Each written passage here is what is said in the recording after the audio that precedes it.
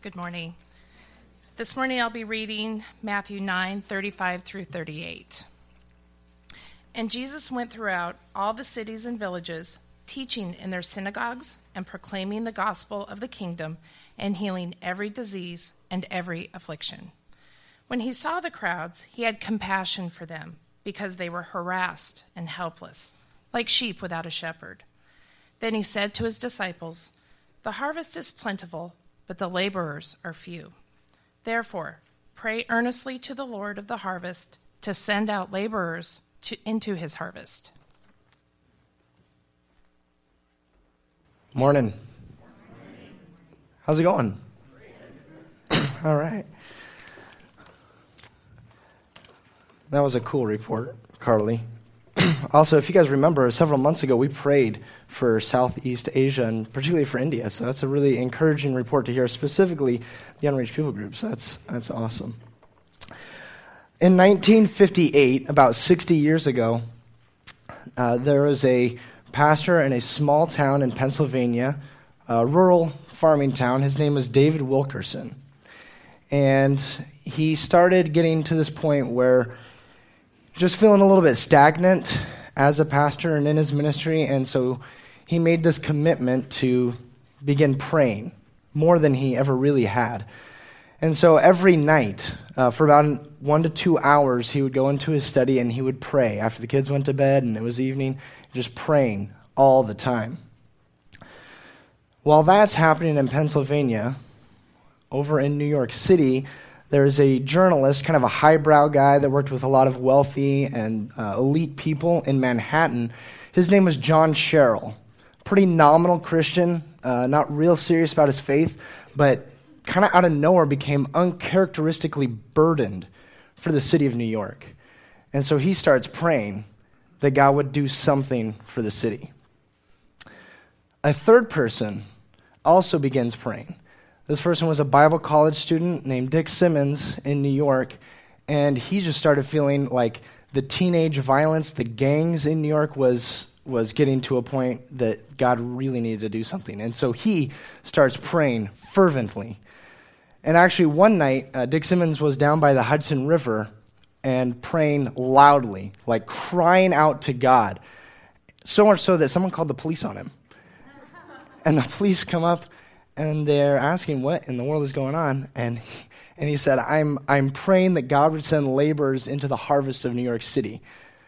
The police didn't really know what to do with that.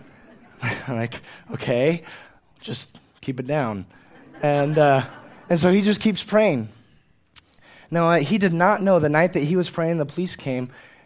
A few nights before that, over in Pennsylvania, the pastor, David Wilkerson, he had been praying and looking through, I can't remember if it was Time or Life magazine, but the picture of 4 teenagers who were going to face trial for a murder, 4 teenage gang members from New York.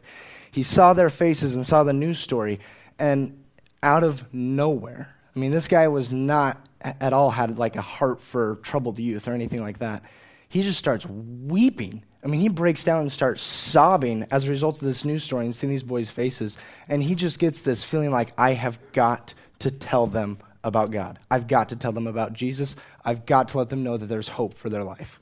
Like, it just became all-consuming to him.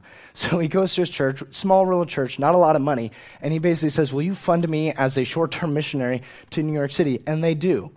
And so he starts, the same night that Dick Simmons is praying and being investigated by the police, David Wilkerson is on the highway driving to New York with this conviction that he has got to do something for gang members in New York City. What follows is an amazing story. It's all highlighted in this book. It's called The Cross and the Switchblade. David Wilkerson begins ministering to teenage gang members all throughout New York. And it's basically a small revival within the city happens. Him and the Bible college student will go on to create what would become one of the most successful teenage rehab ministries in the world for drug-addicted teens coming out of that lifestyle. John Sherrill, the journalist, helped David Wilkerson write the book to share what God was doing. And what I'm wanting you to see is that these three guys, and I'm certain that there were many others in New York praying for the city, God responds by sending someone. God responds by sending David Wilkerson, and then others with him come alongside, and they start ministering to these teens in an incredible way. There was a pastor in the 1700s, about 200 years before the cross and the switchblade, named Jonathan Edwards. And he lived during the Great Awakening, which was a big revival. And he wrote this. He said, "When God has something very great to accomplish for his church, it is his will that there should precede it the extraordinary prayers of his people." When God has something very great to accomplish for his church, it is his will that there should precede it the extraordinary prayers of his people.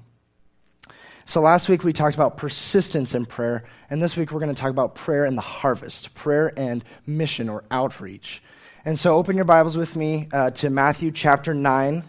That's what Kirsten read for us, and that's what we're going to be looking at this morning. It says, "And Jesus went throughout all the cities and villages, teaching in their synagogues and proclaiming the gospel of the kingdom and healing every disease and every affliction. When he saw the crowds, he had compassion for them, because they were harassed and helpless, like sheep without a shepherd. Then he said to his disciples, 'The harvest is plentiful, but the workers are few. Ask the Lord of the harvest, therefore, to send out workers into his harvest field.'" So we're just going to hit this a little bit verse by verse. And this opening verse, actually, in 35, where it says that Jesus is going through all the towns and villages, and he's teaching, preaching, and healing. Really what that is it's actually a summary statement of what's been happening in chapters 5 through 9. In fact, a lot of theologians or commentators think that it kind of should end the previous section as opposed to starting the new one. If your Bibles have little headers, usually the header will start right before verse 35. Some people say, well, maybe this verse should go before that header. By the way, those headers are not inspired. Those were added later by other people. But the reason why is because it's really summarizing exactly what's happening, because the way that Matthew, the Gospel of Matthew, is laid out is, at least up to this point, is chapters 1 through 4 tell the story of Jesus' birth, his infancy. It tells the story of his baptism, and then his temptation in the desert. Those first 4 chapters have, if I'm remembering right, either none or very little of Jesus actually doing ministry. It's all kind of preceding. It's all leading up to it. And at the very end of 4, and kind of in the beginning of 5, that's when Jesus actually begins doing what we think of as ministry. He begins doing this. He begins teaching and preaching and healing. In fact, Matthew 5 is the beginning of his famous Sermon on the Mount. And so he'll do that for 5 through 7, and then and then the next couple of chapters are him kind of traveling about, teaching, preaching, and healing. And we're told in these 4 chapters of 10 individual stories, episodes of Jesus healing individuals. But then in chapter 8, it also just says that he healed many. So we know that there's at least 10 plus many. Okay, so dozens, maybe hundreds, we don't know. But Jesus has done a lot of healing. And so obviously, doing all this teaching and healing, he becomes sort of a little bit of a local celebrity, and he gathers a following. So that's why in verse 36 it says, when he saw the crowds, people are hearing about Christ. They're hearing that he can heal them, that he teaches them differently than their current teachers do. And so he starts gathering a bit of a crowd, and when he sees them, he sees a crowd of broken and hurting people, and it says that he has compassion on them because they're like shepherdless sheep. This verse reminds me of high school, because there were days when I would come home and there was a girl that lived next door to us whose parents just weren't really there, and even if they were there, they weren't really there, if you follow me.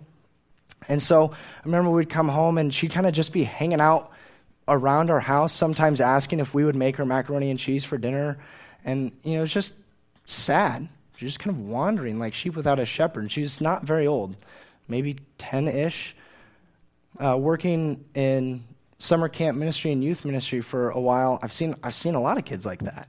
And some of them will get into trouble, and some will just kind of wander and not really knowing what to do. And your heart kind of breaks when you hear stories like that. And here Jesus is seeing a crowd not only of children. It seems there's men, women, and children. They're all kind of like that. They're all kind of like wandering. They just need someone to care for them. And that's not being done. This phrase where it says that he had compassion on them, that's going to show up 3 other times in the Gospel of Matthew. 2 of those will be almost the same sort of scenario where he sees a crowd, and he'll actually say it. This is describing it, but he'll actually verbalize, I have compassion on these people. That's how it starts with the feeding of the 5,000. He says, I have compassion on them, so let's give them some food. I mentioned this a little bit last week, but I want to just share it again. Jesus is a compassionate guy. He cares for you and for me. And he cared for them. Other ways that this phrase is translated is his heart broke for them. Or his heart went out to them. It's something that he feels. It's not that he kind of just intellectually understands. This is kind of a sad scenario. I mean, he feels it in his stomach, in his gut. He feels sadness for these people.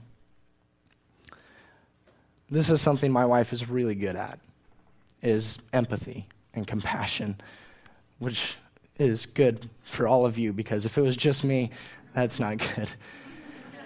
She naturally, when someone is sick or hurting, or she just hears, she'll send a card, or she'll just instinctively think, maybe we should offer to make them a meal or do something. And I'm like, that's a great idea. I never would have thought of that, ever. And some of you are like that. Some of you instinctively care for people, which is great because it compensates for the rest of us who have the emotional intelligence of a peanut. I have to be told, do something.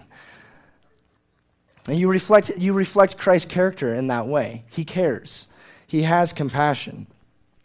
And this is something we need. This is something I've asked the Lord to grow me in. And I would encourage you, if you're not good at it, ask the Lord to grow you in. Because even if you're not naturally that way, that's not an excuse. We need to ask God to break our hearts. I'm going to paint in a broad brush stroke here. And I know this is a generalization and that there are exceptions to this. But let me just say to men, and especially fathers in the room, compassion, showing emotion, showing affection, that is not a sign of weakness. There's nothing manly about being indifferent to pain in a person's life. There's nothing manly about that. Christ, who is the epitome of a godly man, here and in other passages, shows emotion, shows compassion and affection for people. Now, he's not an emotional mess and a drama queen where somebody sneezes and he just breaks down, right? He appropriately emotes for people. And so for men and for anyone else in the room who might think there's something godly about removing ourselves from pain, that's just not what the Bible teaches. Compassion is really a form of emotional selflessness. It's caring for and loving for another person the same way you would yourself in that same circumstance. Because we're all pretty good at self-pity, right? I am. And we think and feel for others the same way we would think and feel for ourselves. And the best way, the best resource for being able to do that is to experience Christ's compassion on us. 1 John 4:9, I mean, it's using a different words, but same sort of concept. 1 John 4:9 says that we love because he first loved us. Because Christ has had compassion on me and has loved me, I no longer need to focus exclusively on myself. I am now all the more able to focus on another. And when I'm walking in the Spirit, that actually happens. And so out of Christ's compassion on me, I'm able to have compassion on others. And so I'm just asking that we as a church, we would pray that God would help us to have that compassion, that heart, that love for broken and hurting people, that we would care for others. And some of us would want to resist that because taking on the emotional weight of someone else's pain, it can be overwhelming. I mean, it can be a lot. If you look out into kind of the sea of sadness, it can feel pretty quickly like you're drowning in it. And you can sort of adopt this nihilistic view of, you can't save every puppy in the pound, so I don't know if I do anything, is it worth anything? Is it ultimately meaningless?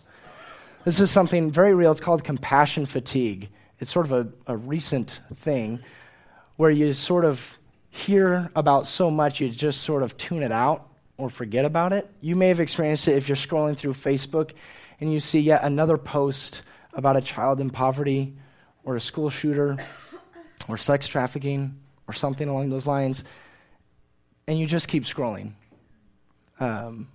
I've done that. I'm certain most of us have. We kind of experience this fatigue. And we can do one of two things. We can either do this kind of indifference, or we can become hopeless and just sort of wallow in how bad things are and how broken and hurting people are, and we just can't seem to do anything. Jesus does not fall into either one of those two extremes. His compassion produces action. His feeling for these people is what fuels the next thing, the thing he's about to say, and then what he'll do in chapter 10 as well. So, the first thing that he does out of his compassion is he verbalizes the problem. He says, the harvest is plentiful, but the workers are few, or the laborers are few. Now, this is an agricultural analogy that you and I understand. There's more work than people. We get that. But most of us, we don't live in a farming town. I wouldn't say most of us. All of us. Vancouver's not a farming town. Maybe the outskirts, there's some hobby farming, but really most of us, our day-to-day lives do not revolve around the harvest season, around planting and harvesting and crops and all of that. So we can intellectually get it, but we might not feel like it's that big a deal. So it's a loose analogy here, but try it. Imagine you go into work after a long weekend, you open up your email inbox, and it's not just thousands, but there are tens of thousands of emails. Something huge happened, I don't know. And it's just unmanageable. You cannot respond to everyone. And let's say maybe 1,000 of those are the ones you don't need to respond to, okay? You've got to respond to all of these. You're going to need some help. You're going to need a secretary. You're going to need someone who can respond to emails in your name. You're going to need something. You cannot do that all on your own. Or imagine you've volunteered to coach your kid's soccer team, and you're expecting the first night of practice 11 to 15 kids, and 50 show up. You're just like, oh, what do I do? What do I do with 58-year-olds, right? I need help. I need another parent to be here. We need to break this up into a couple of different teams. You get it.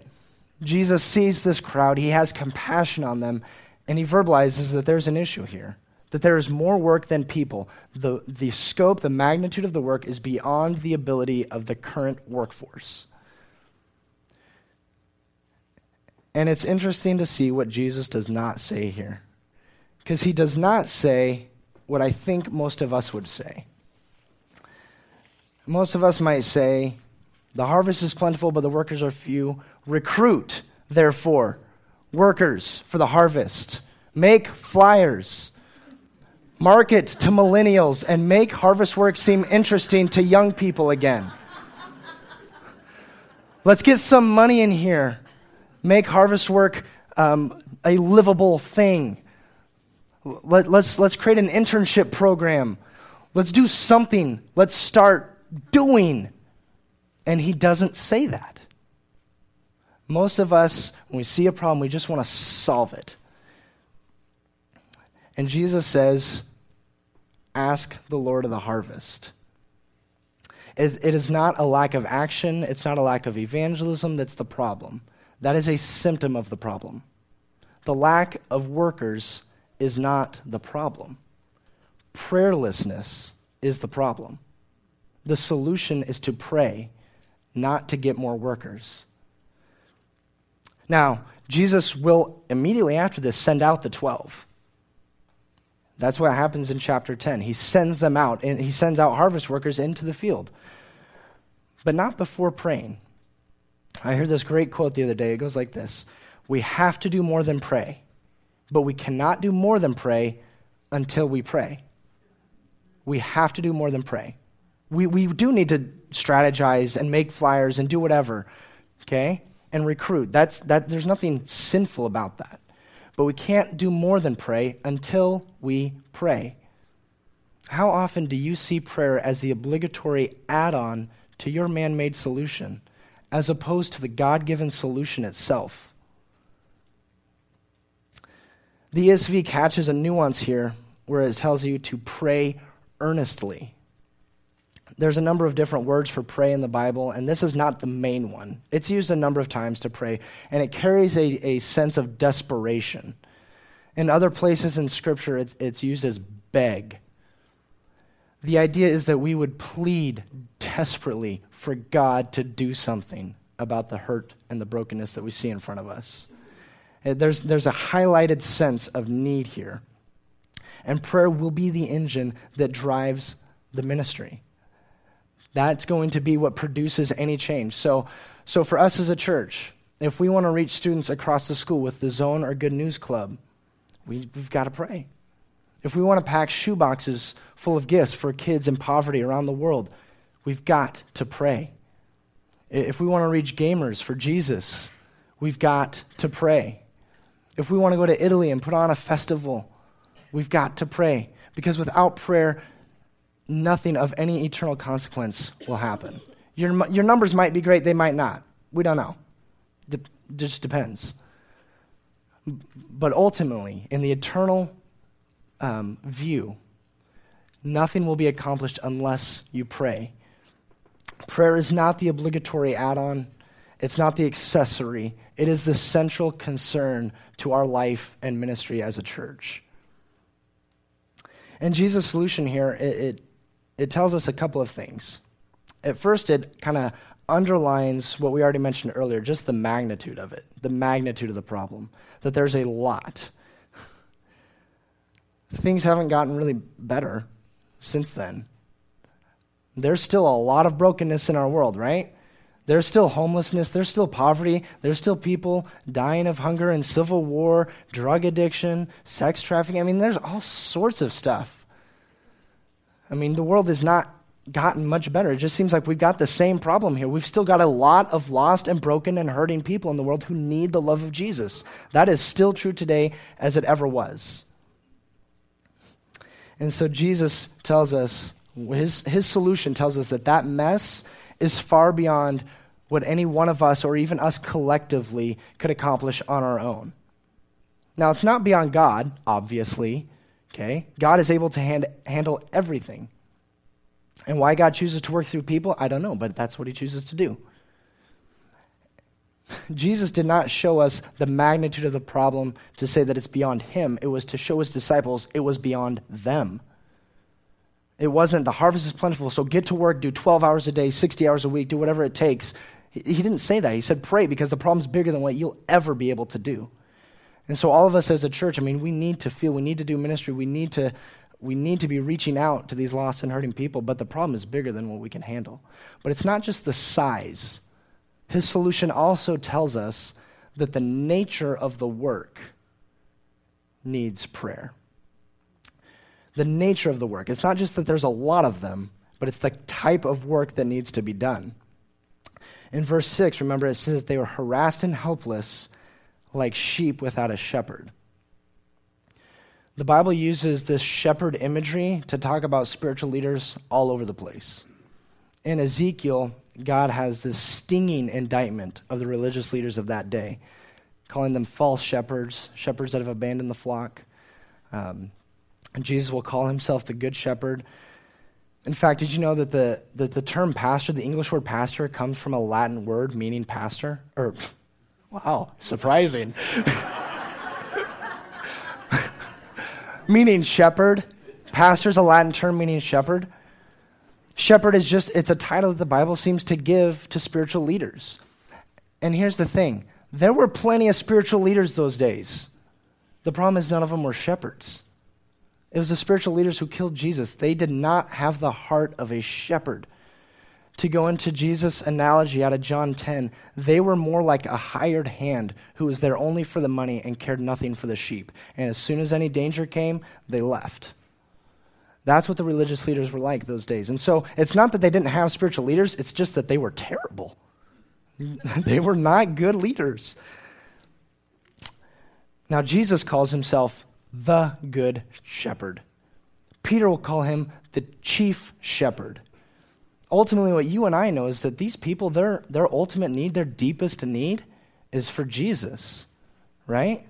Is for him to be their good shepherd. If they're sheep without a shepherd, what they need is him, not us, right?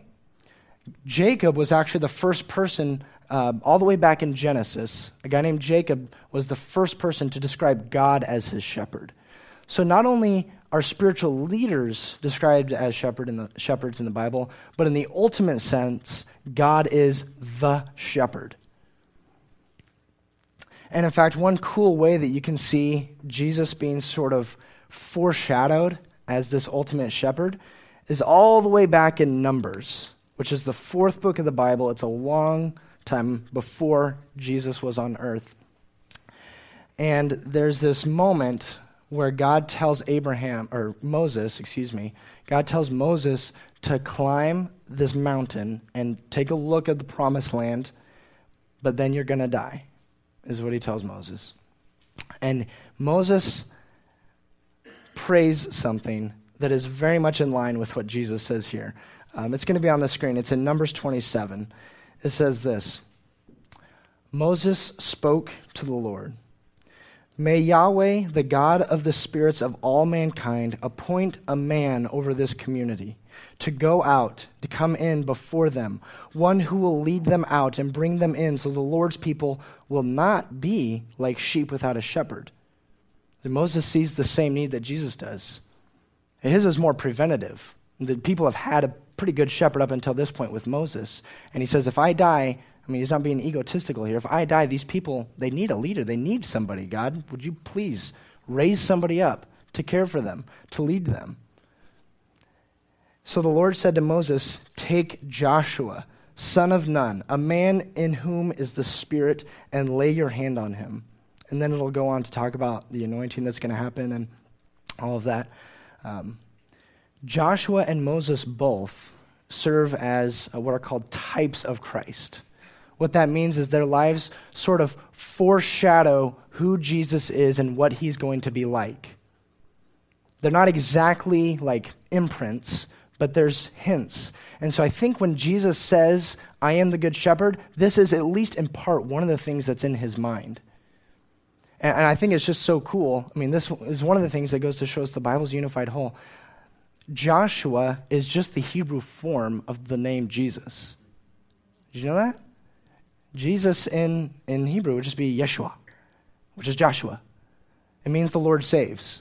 So it's not too much of a stretch here to say Moses prays that God would raise up a shepherd, and God says, if you're going to take the Greek form of it, Jesus. Raise up Jesus, and he's going to be the one. Now, like I said, Joshua's not going to be a perfect representation, and later Christ will obviously ultimately fulfill that prayer. But I just think it's so cool. It was something I saw in the study, and I just wanted to share it with you guys to show us, man, throughout the scriptures, we see Jesus being raised up as this perfect leader that these people need. And it's not just them who needs him. It's us. It's not just this crowd, and it would include the disciples that he was praying or speaking to, and it includes us here today. We need Jesus to be our good shepherd. You need Jesus to be your good shepherd. Without him, we're going to be like wandering sheep. This is exactly what Isaiah says, a prophet in the Old Testament. He said that all we, like sheep, have gone astray. We have each wandered, everyone, into his own way. We have wandered away from God. And Jesus is the one who can bring us back, the only one who can bring us back. So I don't know if you're out there this morning, if there's anyone in this room that's feeling like they're kind of far from God, or maybe you've been far from God for a while. Maybe you've never even felt close to him. I just want to let you know this morning that Jesus is your good shepherd. He can be your good shepherd. He can bring you back to God. If you are feeling like you're harassed and helpless like a sheep without a shepherd, your ultimate answer is Christ. That's your ultimate need. If you want to know more about that, if you have questions, if that stirs something in you, chat with me after the service. I'd love to talk to you more. Okay, so that's great. God's a great shepherd. That's what people really need. And, there's some cool intertextual stuff going on there. So why wouldn't Jesus tell his disciples to pray along those lines? Why doesn't Jesus say, hey, pray that they would follow me as their good shepherd? Pray that those people would see me and turn to me. He doesn't say that. He says, pray that God would raise up harvest workers. And here's my point. Jesus intends to care for his people through people. Jesus intends to care for his people through people. One of the ways that Jesus intends to shepherd you and to shepherd me is through under-shepherds. It's through other people, which is staggering if you think about it, because he's way more capable than you and I of being the good shepherd. And yet he chooses to work through people. And so that's why Jesus says to raise up harvest workers. And just so you know, that's not just pastors and elders and people who can stand up front and talk. That's not what that means. Harvest workers is anyone who's willing to be used by God for the care of another person. The Bible teaches that all of us have been given a gift for the good of the church. Okay? All of you, whether you feel like you can stand up front and talk or not, you have something to offer. You're the harvest workers. It's not a select few. It is all of us. Christianity is not a observation sport. We are all to be active participants. Some of you are, like I said this earlier, really good at loving and caring for people and being encouraging. You can do that for the glory of God, for the spread of the gospel, for the glory of God's name. You can do that in the name of Jesus, and that's a harvest type work. Some of you are really good at showing hospitality, and you can make people feel safe and welcome in your home or just in your presence.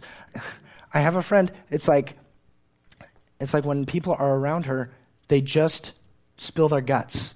Like, she doesn't even ask them to. They just feel safe and feel like they can just talk. That's a gift of hospitality, just a feeling of warmth and safety in her presence. Some of you are really good at organizing and administrating and putting things together. Some of you are really intellectual, and you could be a teacher or you could write. The point is, every one of you has something to offer for the kingdom. And now this harvest work can include all sorts of things, but I want to focus in on one because it's an area where our church needs to grow, and it is also the one that this passage is most widely used for, and that is evangelism and outreach. Like I said, all of us have been given a gift. God gifts the church with what's needed to accomplish the mission of the church. Okay? To say it in another way, God has given Felida Bible Church people with every gift and type of personality needed to reach this community for Jesus. For that reason, I am convinced that some of you have the gift of evangelism and you don't even know it. I'm convinced that some of you are way more capable of leading people to Christ than you realize. And I'm going to pray, and I'm going to ask you to pray that God would raise those people up in our church and that God would draw people from our community to Jesus through you. I'm not raising you up as some sort of elite gift. I'm just saying that's an area where we seem to be weak, so let's pray that God would raise those people up. I've got a friend who's got this gift of evangelism. He worked at a Papa Murphy's while we were going to school together, and he was robbed at gunpoint. Papa Murphy's doesn't have a lot of money. I should choose another place. But the guy got caught, and so my friend was on the witness stand during the trial and everything. And at the end, I don't know if it was the lawyer or the judge, I can't remember exactly who asked him, but it was basically like, hey, Ben, do you have anything else you feel like you need to say for the good of the court or anything? And my friend, he brought a Bible with him, and he stands up, and he looks the robber in the eye, and he says, I just want you to know that I forgive you, and that I love you, and that Jesus loves you and died for your sins, and I brought you a Bible if you want to read it. Isn't that awesome? I don't know if that guy came to know Christ or not, but I'm just saying, it would not have occurred to me to do that. He went to New York to visit his brother. He stayed in a hotel, and this hotel had some doorman or security guard, and he's nonchalantly waiting for a bus, not intending to talk to this person about God or anything. And the doorman just kind of like lets out his life story and talks about how he like walked away from church as a kid and has kind of been wondering lately. And my friend like leads him back to Christ that day in like 10 minutes. You're like, dude, are you crazy? Some of you, the reason I'm telling you these stories is some of you, I think if you were really to let yourself be used by God, I think stories like that could happen. You'll be at a bus stop and someone will sneeze and you'll say, God bless you. And they'll say, what do I need to do to be saved?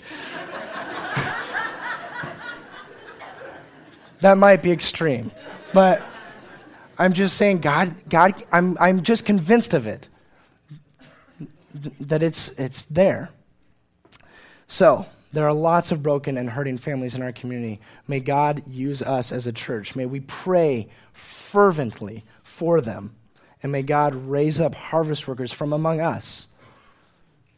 Because it's the same people who are praying who need to be willing to go. I mean, he tells his disciples to pray in the very next chapter. In chapter 10, he calls the 12 and he sends them out. So Jesus will do more than pray. Jesus will send them out. He'll actually get to work, if you want to make that distinction, which is really not biblical, but he'll do that, and we'll do that, but not until we pray. Not until we pray. So, we opened the sermon by I shared with you that quote from Jonathan Edwards and the story from the cross and the switchblade in New York City. It started just by people praying. What do you think would happen in Clark County and in Vancouver if we as a church would commit ourselves to serious, not obligatory add-on accessory prayer, but central concern prayer for our community? What do you think God would do? It could be awesome. Maybe someone called the police on you. In a good way.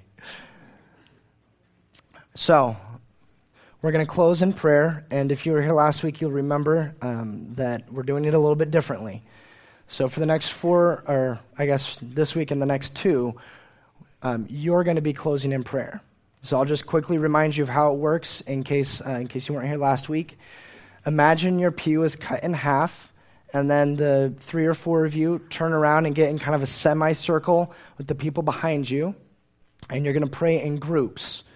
And I've got these prayer prompts on the screen, so if you don't know what to pray or you just want to use these, you can do that, fill in your name or other people's name in the blanks.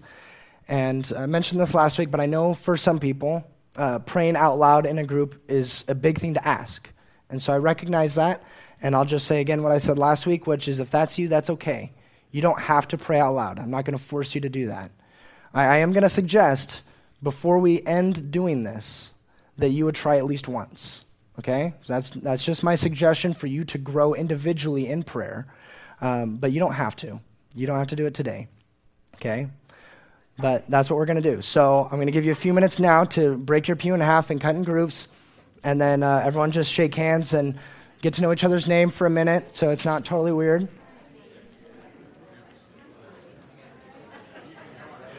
And just beware of individuals or couples who aren't quite part of a group yet. All right, go ahead and start praying with your groups, and then after a few minutes, I'll close us in one large prayer. Go ahead and begin.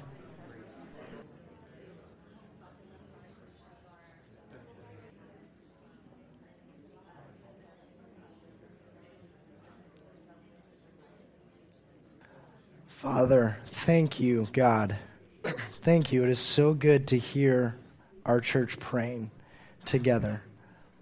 God, I ask that you would grow us as a church in prayer, that we as a church would become people who pray routinely, that you would do something, that we would see prayer as the God-given solution. God, that we would turn to you when we face problems in life and ministry. And God, we ask that you would raise up within our midst people who are evangelists and who are really good at sharing the gospel with others. And God, for the rest of us, that we would still not be afraid to speak, even if it's not our gift, that we would still grow as people who can share the gospel. And God, I ask that you would do this in Jesus' name. Amen.